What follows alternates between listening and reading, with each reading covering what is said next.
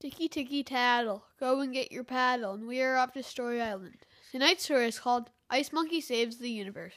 Thrice upon a time in a sea far, far away, there's an island, and on that island there was a monkey named Elzador. Elzador was an ice monkey, a very, very special kind of monkey, because she's made of ice. But she wasn't like that kind of ice that's just a frozen block. She could move her arms, she could move her tail, she could move her legs. She was a monkey made of ice. But the coolest part about being made of ice is you can go to outer space and you don't freeze because you're already frozen. It's awesome. So, Ice Monkey decided that she was tired of living in Antarctica, where there's lots of ice also. And so, she really wanted to do something new. And she thought, well, I'd love to go to Hawaii, but I think I'd melt. Where could I go? Antarctica's so boring, and the North Pole is full of Santa and elves. I don't like Santa and elves. I want to go somewhere really, really fun and different. And just then, a big meteor showed up and flew right past Earth and almost hit it. Whoa, said Ice Monkey. That was a close one. But that's kind of scary. What if there's another meteor up there that's going to come and smash into the Earth? You know what? Maybe I should go to space. I can go to space. I won't freeze up there. I'm already frozen. And I could save the day. Yes, I could save the day. Wait, how am I, a poor little ice monkey, going to stop a meteor? I don't know, but I got to go to space. How do I get to space? Maybe I can jump.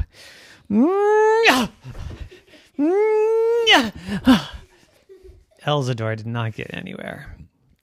She thought maybe I could just bounce on this little broken ice cube in the water. It looks kind of bouncy.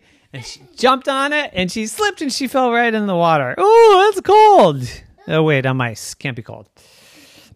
So she jumped out and she thought and she thought and she thought and she thought and she said, I know. I am going to wait till the moon shines down its moonbeams. And then I'm going to climb up the moonbeam to the moon. And then I'm going to bounce off the moon and into the sky and into space. And then once I get there, I'll come up with some good idea to save the universe from the meteors that they're going to destroy the Earth. So, as the moon shone down and the moonbeam came, she jumped. But she didn't go anywhere. And she jumped again. And she didn't go anywhere. She couldn't climb a moonbeam. You can't climb moonbeams. And she thought, what am I going to do? And just then another meteor started coming straight at her. Ah! And then she said, freeze! And the meteor stopped. And the meteor looked both ways. Why do I gotta freeze? And Elzador said, because you're going to destroy the universe. And the meteor said, I was just trying to destroy Earth. Well, you're going to destroy Earth and I'm here. And I say, freeze.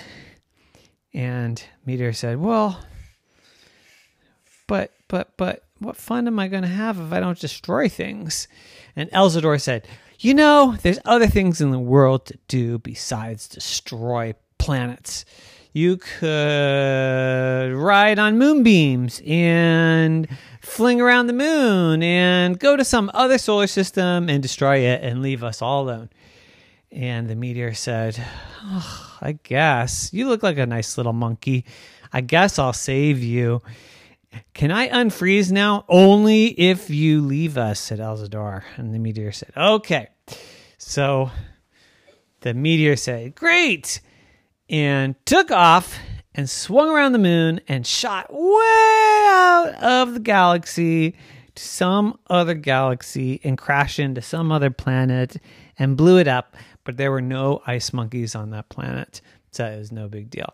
And the universe was saved, And Elzador decided that she no longer wanted to go to space.